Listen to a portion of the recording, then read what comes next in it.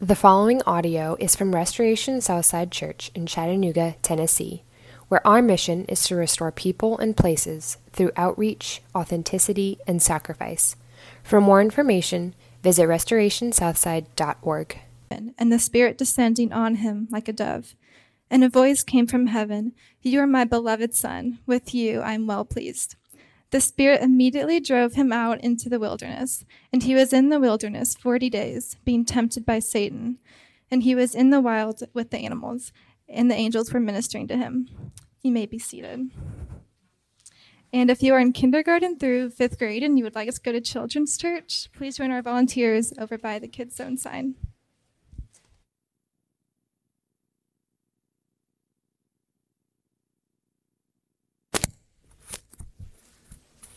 Well, we're back to this again. Me fighting with my mask, taking it to the microphone. Good morning.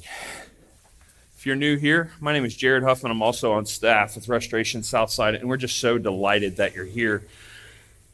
We're a relatively new church plant, and the Lord's been kind to us even amid a season of chaos in the world. And so if you're looking for a church home, please do consider us. We would love to have you. We really like being like a family and knowing and loving each other and taking care of each other. So do consider that. We've been studying Mark. This is just our second look at it.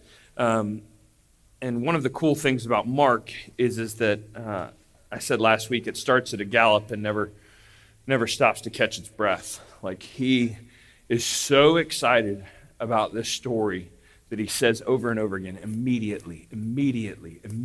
Like he wants to get you to the end. But even though he's rushing in that sense, there's still very significant theological themes that are hidden in here if you know where to look. And he does that even this morning. So, we talked last week about, he says, in the beginning of the gospel of Jesus Christ, he's playing with the theme of Genesis in the beginning. And now here, as he addresses water at the beginning, at the beginning of Genesis, the earth was formless and void, and the Spirit was hovering over the water. And here we have the Spirit descending down into the water. And so there's just really cool themes that I'm going to unpack for you today. But if you would, let's pray. And let's ask God to bless our study of his word this morning. Pray with me.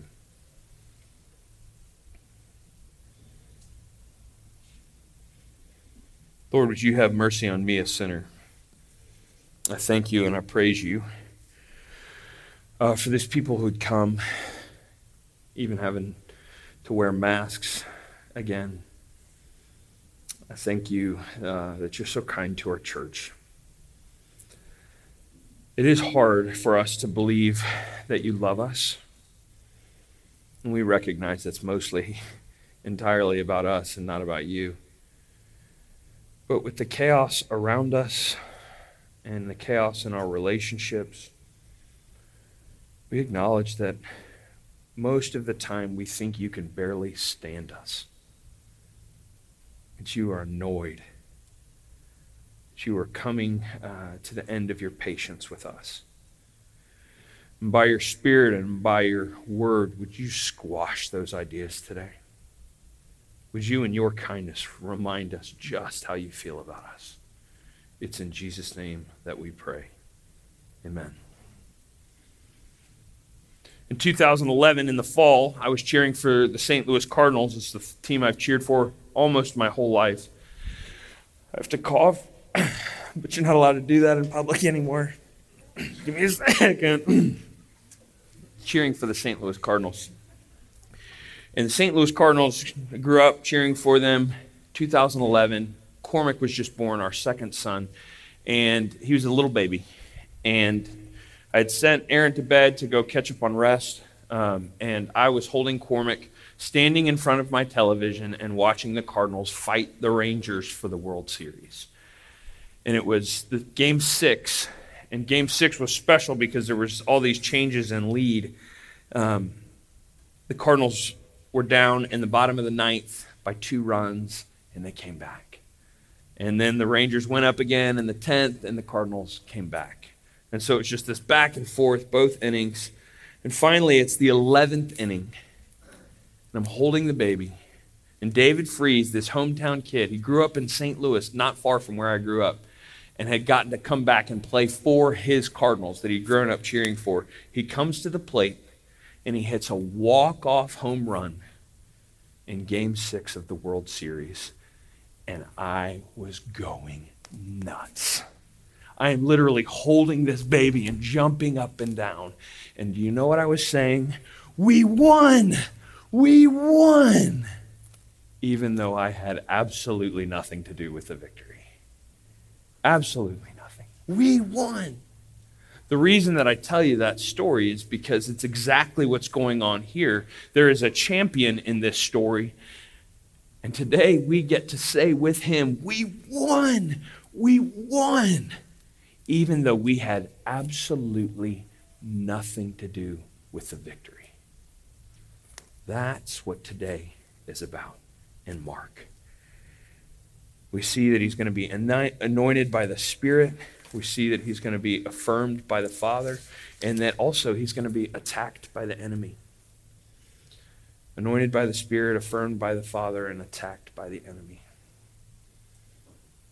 Sometimes it feels like reading through the Gospels, the baptism of Jesus is sort of a, okay, let's get going here. It's sort of a transitional story. It's not one of the good ones. It's not one of the big ones.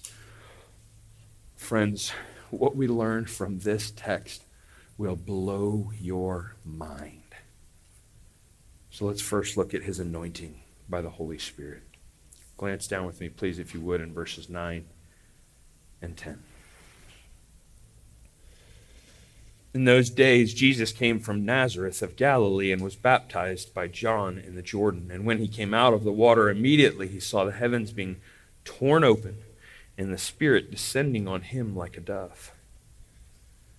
The reason that Mark starts with a little bit of background on who Jesus is so that you will get the significance of who Jesus came for. Jesus was not born in a palace. He was not born in a politically advantageous city. Jesus was born from nowhere for nobodies. Listen to this story from John 1. The next day, Jesus decided to leave for Galilee. Finding Philip, he said to him, "Follow me, Philip." Like Andrew and Peter, was from the town of Bethsaida. Philip found Nathanael, listen to this, and said, "We have found the one Moses wrote about in the law and about whom the prophets also wrote, Jesus of Nazareth, son of Joseph." And what Nathanael says back is this: Nazareth? Can anything good come from there? Nathanael asked. Do you hear it? He's supposed to be this coming king to change everything. And of all the places to be from, he's from Nazareth. Can anything good come from there? Even in Jesus' upbringing and his background, it's communicating a lesson to us. And that lesson is Jesus came not for special people. Jesus came for ordinary people. Jesus came for broken people. Jesus came for those who do not have it all together and are not from the right place and not from the right background. You see that? It's really important that you do, because so often, over and over again, what you're going to think in your own life when you finally slow down and roll over and try to fall asleep, you will have it whispered to you over and over again, I'm not enough. I'm not enough. I'm a nobody.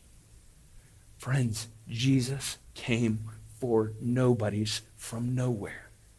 That's who he is. And I want you to see this too. Why does the Spirit descend?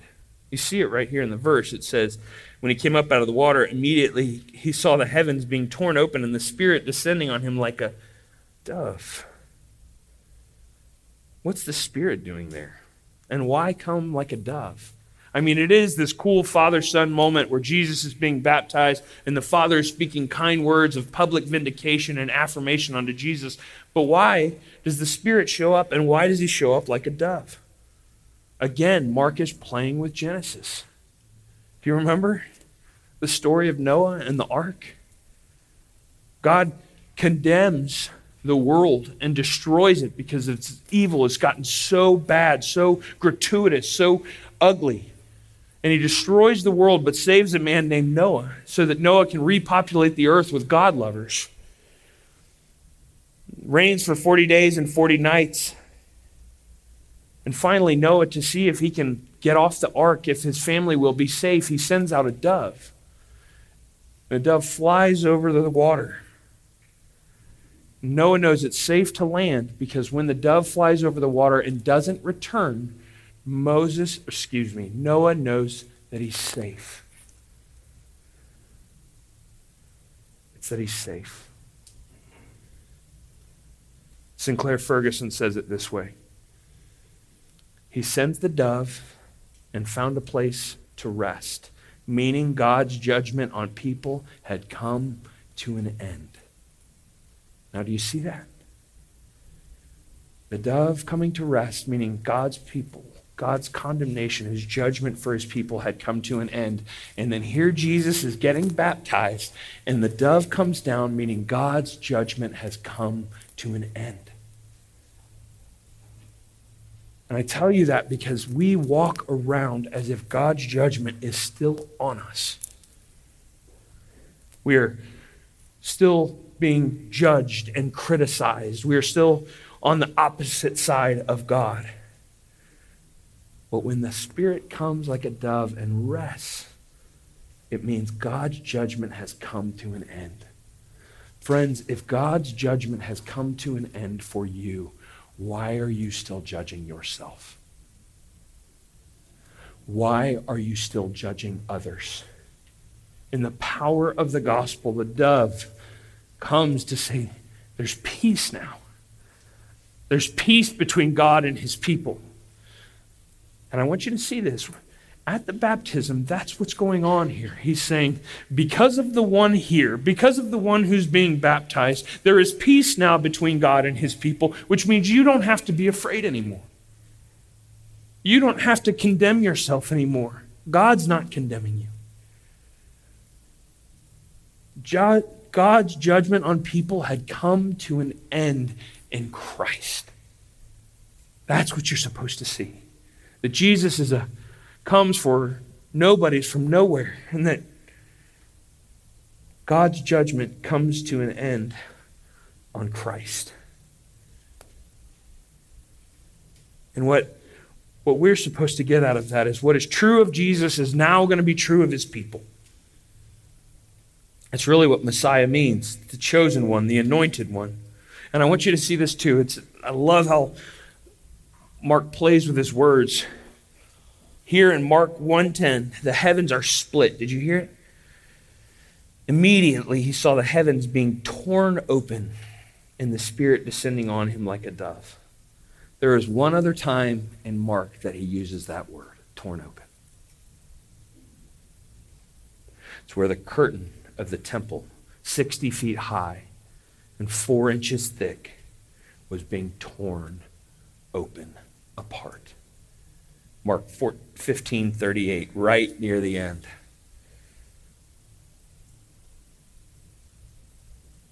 Mark frames his gospel with the heavens being ripped open and the Spirit coming down, meaning there is no judgment for his people anymore.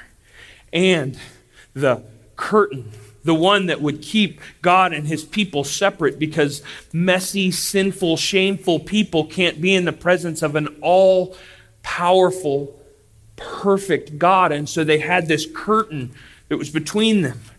And that way the people would be safe from God's judgment. That's what it was there for. The people and all their sin would be safe from God's judgment. And when Jesus dies and hangs on the cross and says, "It is finished," the curtain that kept the people safe from God was ripped from top to bottom.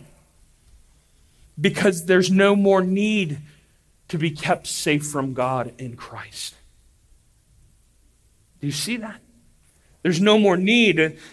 You don't have to be afraid of God's judgment in the dove because the dove has landed on Christ. You don't have to be afraid of God's judgment behind the curtain because the curtain has been ripped open. It's as if Jesus and the Father are telling us there's no more distance between you and me anymore. Everything that kept us apart is over forever.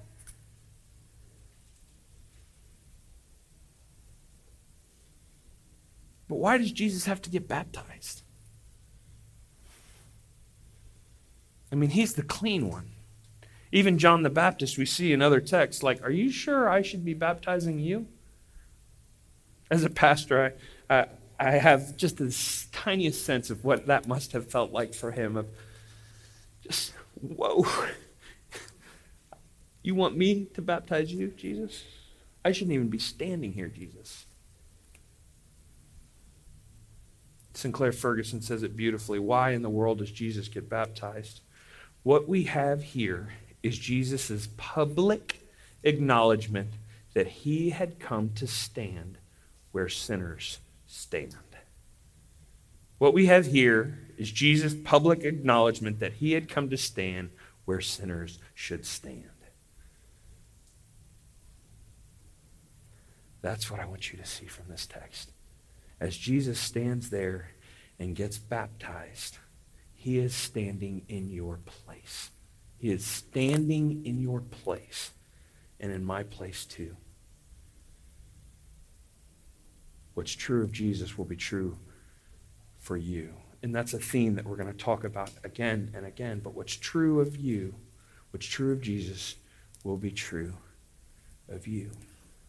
That means Jesus associates himself with those who are messed up, those that are sinful, those that can't get it together. Michael Floyd, the professional football player, was released by the Cardinals, Arizona Cardinals. He was fired because he got a DUI. The very next morning, he was hired by the Patriots. Of course he was hired by the Patriots. He played for 51 days, got $1.2 million. He didn't play in the Super Bowl that they won, and didn't even play in the AFC Championship game. Here's what I want you to see there. This criminal gets moved to a place where he gets all of the benefits, $1.2 million, and an AFC Championship ring and a Super Bowl ring, and he didn't lift a finger. That's what the gospel is. We who are criminals get transferred and we get put on the right champions team and we get all of the benefits and we didn't lift a finger.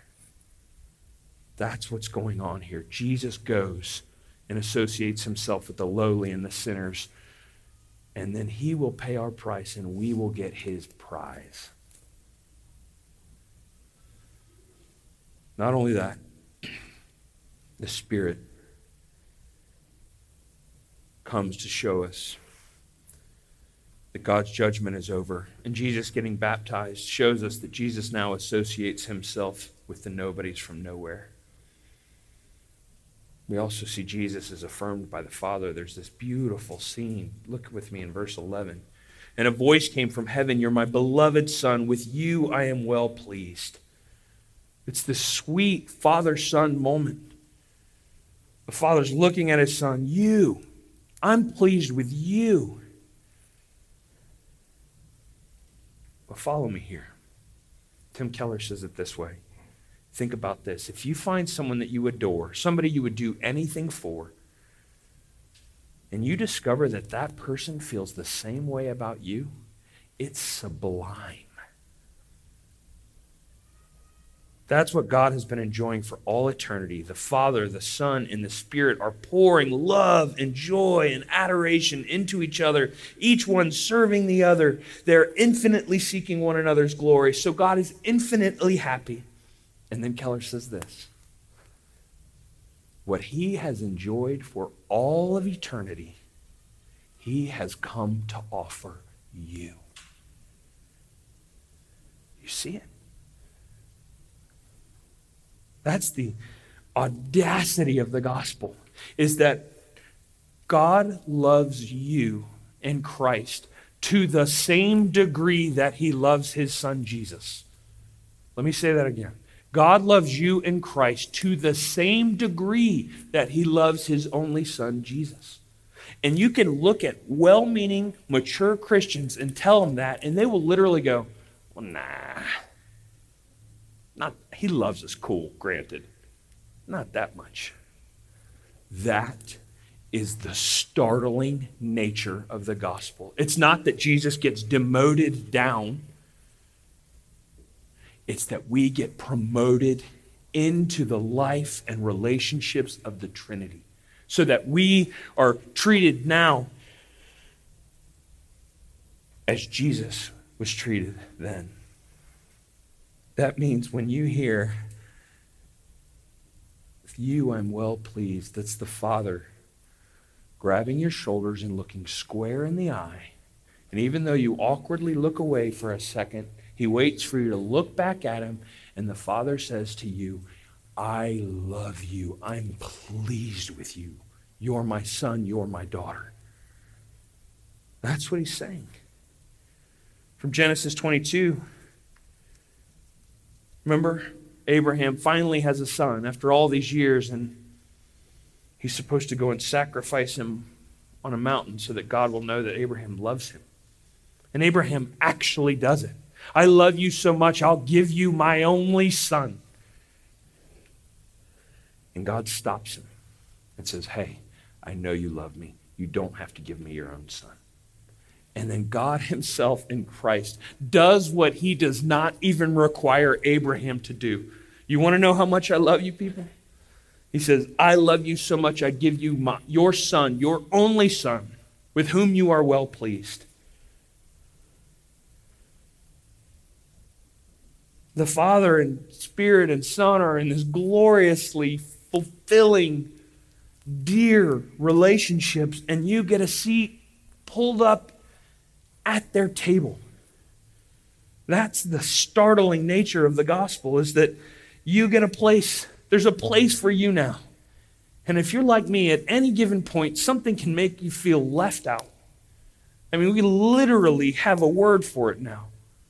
FOMO. We hate it.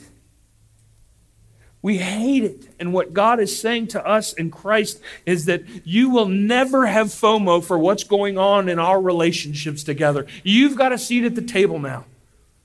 Your seat is Jesus' seat.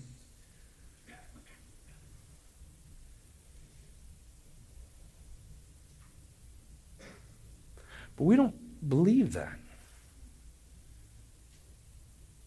We think we're tolerated from another room. We think he likes us and he loves us because he's dutiful, but he doesn't delight in us. When my sons, Connor and Cohen, walk from the nursery to the restroom with one of our nursery workers and back, and I see them and they come by and they want to high five every time they come. And so I stop what I'm doing and I look at my two little boys and I want to just high five them, and my heart bursts with delight. I am like, I love you so much, I am concerned sometime that I'm going to eat you. That's what God feels for you now. Because you're his son in Christ. You're his daughter in Christ. This is the true King. Come. The Lord's anointed one. He's the suffering servant. Here is my servant whom I uphold. Isaiah 42. My chosen one. Listen.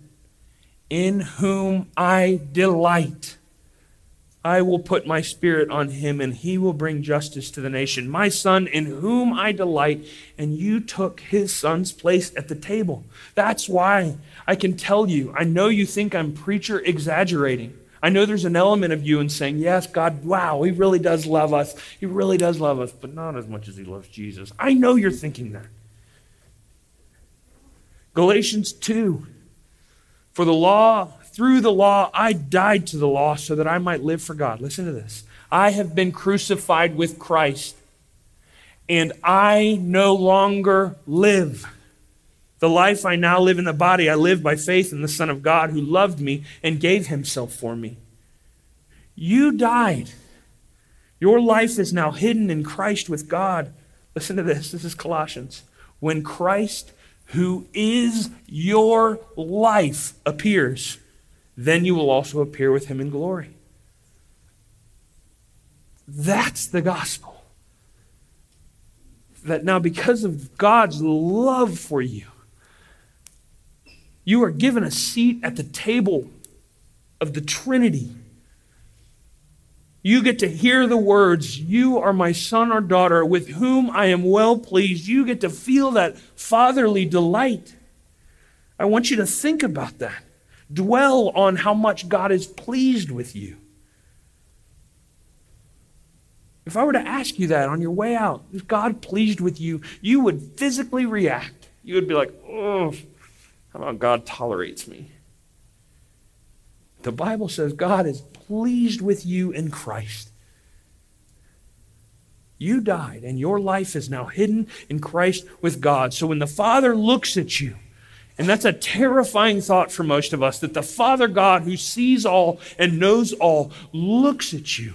What he sees is that you've died and you're now hidden in Christ with God. So he sees his son, his daughter, that he sees those twins running across and high-fiving, and his heart explodes with delight when he thinks your name, because your life is now hidden in Christ with God. Think about the love he has for you.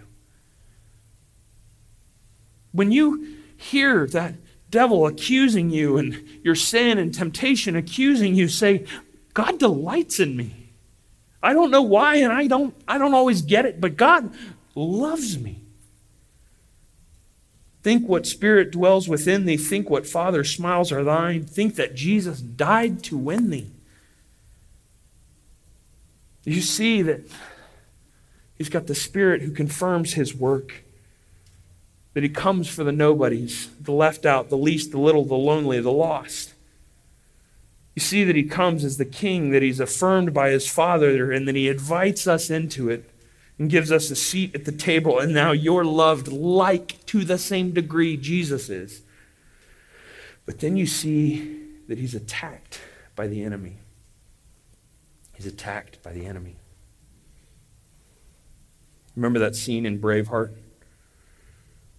William Wallace is finally covered in blue, and he's got everybody ready. And there's a meeting happening between the two armies, and William Wallace goes, even though he's not invited to it. And just as he's about to ride out, his generals grab him and go, "Where are you going?" Do you remember what he says? "I'm going to pick a fight." That's what's happening right here. This drive out. Did you hear the words? The Spirit immediately drove him out into the wilderness, and he was in the wilderness 40 days being tempted by Satan. The word Mark uses is cast out. It's like the same thing Jesus is going to do with demons. But instead, this time, it's the Holy Spirit casting out Jesus to go pick a fight. All the way back in Genesis 3, where he says, "There's good news, Adam and Eve. I know you've messed everything up, but there's going to be one who comes one day, and he's going to stomp on the head of the serpent, but the serpent is ultimately going to take him down too and strike his heel." That fight, that long, old, ancient, historic fight has come to bear.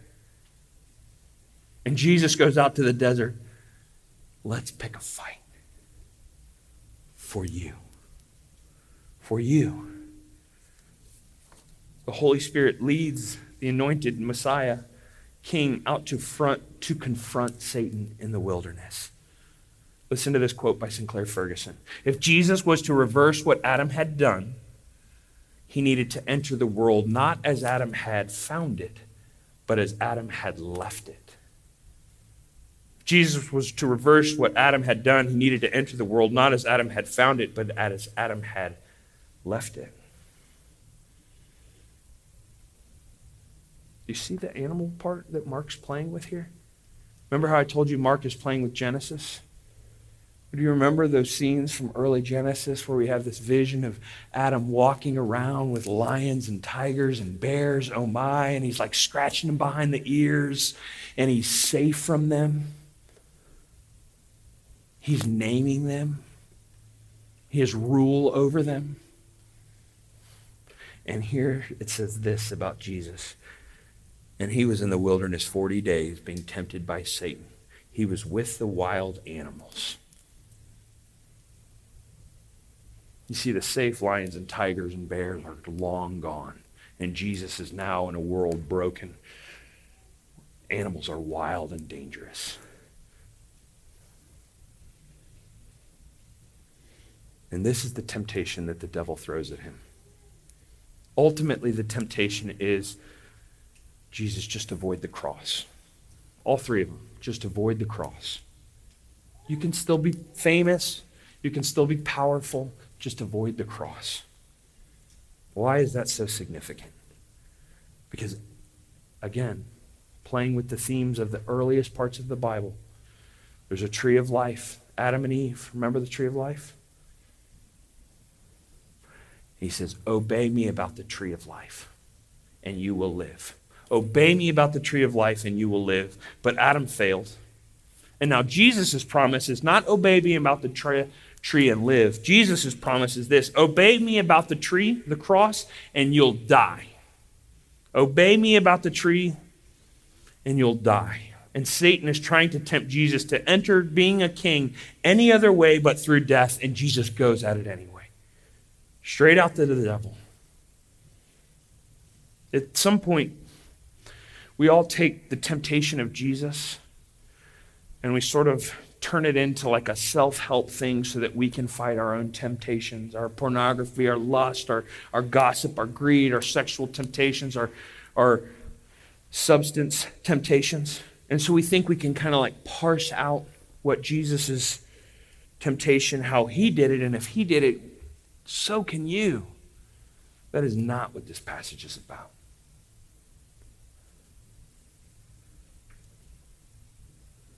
This text gives hope to the ones who cannot fight their temptations. This Jesus is for failures and quitters, ones who give in to temptation, ones who tell themselves all day that they're not going to give in to sin, and then they fail anyway. This Jesus is for ones who dabble with their sin at night. This Jesus is for alcoholics. This Jesus for addicts who can't say no. This Jesus is for those who cheat on their spouses. This Jesus is for those who shout at their children. This Jesus is for those who give in to same-sex desires. This Jesus is for those who gossip. This Jesus is for those who envy each other's house, wife, and vacations. Jesus didn't fight temptation in hopes that you would too. Jesus fought temptation because he knew you'd give in. He knew I'd give in. Jesus came to pick a fight, to incite war with the ancient beast because he won't let Satan have you. He loves you that much. He won't let Satan have you. When Martin Luther was asked how he overcame the devil, he replied, "When Satan comes knocking on the door of my heart and asks who lives here, the dear Lord Jesus goes to the door and says, Martin Luther used to live here, but he's moved out. Now I live here." Friends, that's what we have in the gospel. It should startle you. You should try with all your might to wrap your heart around it, and then you'll forget it and try again the next day. Hebrews says this: we don't have a high priest who is unable to empathize with our weaknesses. We have one who has been tempted in every way, just as we are, yet he did not sin.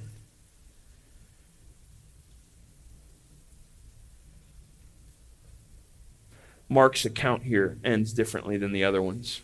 In the other Gospels, when Jesus withstands his temptation, the devil leaves. But Mark leaves the devil right in the middle of the text.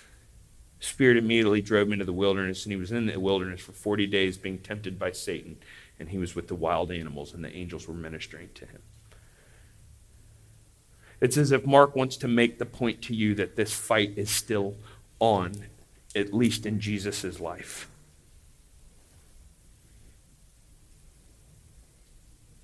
Mark is saying, get ready for a ride, because it's going to be a bumpy ride, because King Jesus has come to pick a fight with Satan for you.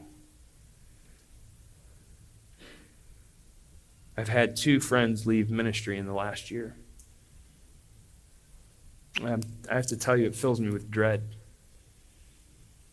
Nothing causes me to feel like loss in the kingdom is when Satan or life circumstances take down a pastor.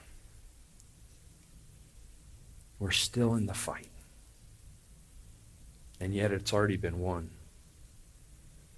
When you feel like you are losing and you have lost and you are not growing and you are giving up, you don't have to look at yourself. You stare your eyes at the cross.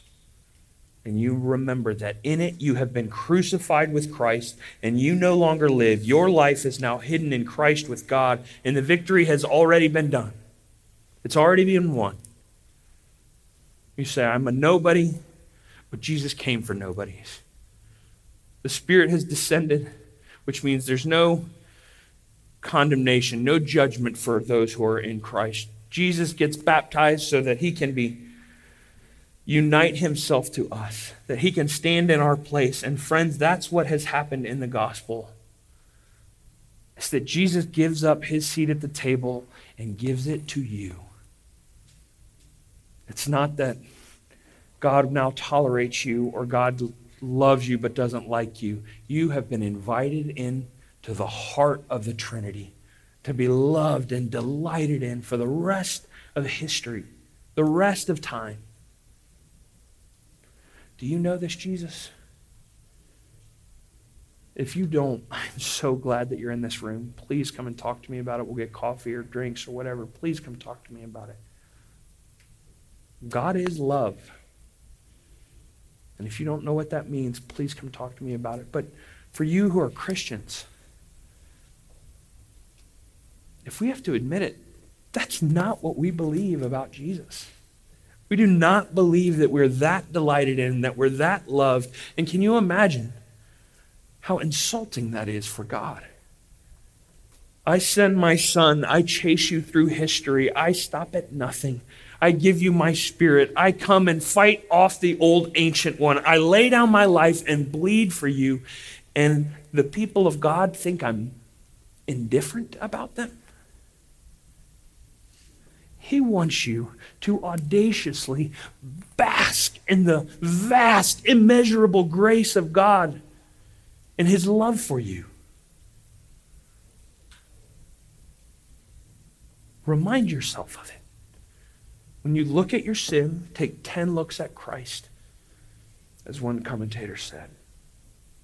We'll close here. In our house, Knox and Cormack's room used to have this little honestly kind of like an old school bolt lock on it. And it's just an old door and an old lock. But in other words, you can't pick the lock. You can't take off the doorknob. Like, once it's locked, it is locked inside the wooden door. And one time my daughter Carson was playing around in the boys' room when the boys weren't in there. And this was when she was very little and could not explain things to her. And she had got herself locked. She'd locked the door and then kind of forgot what she was doing. And she was wailing inside of the boys' room. And like the boys' room has like an inch gap under the door. And I would lay down my head and look for her. And she was balled up in the corner of the room crying, "Why won't anybody come get me? Why won't anyone come get me?" And so I walk up to this old wooden door and square my shoulders to it and go, "Here goes." And I kick, and the door splits open, the lock bursts off, and I am in the room. And I stood there like this. I thought, I wish Aaron had just seen that. You see, there was nothing that was going to keep me from my daughter. And friends, when you see Jesus come and be baptized in your place, come and fight the devil and the temptations that you can't fight.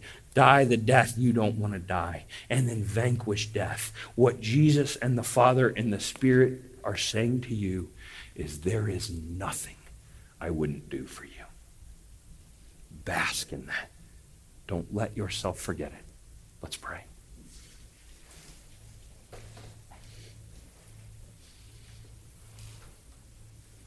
Father, we confess to you,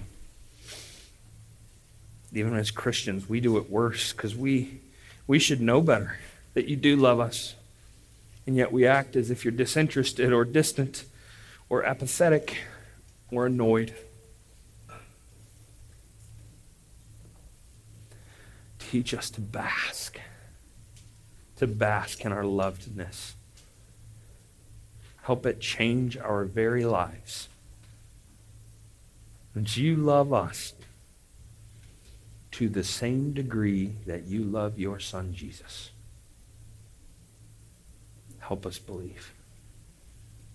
It's in Jesus' name that we pray. Change our very lives. And you love us to the same degree that you love your Son, Jesus. Help us believe. It's in Jesus' name that we pray.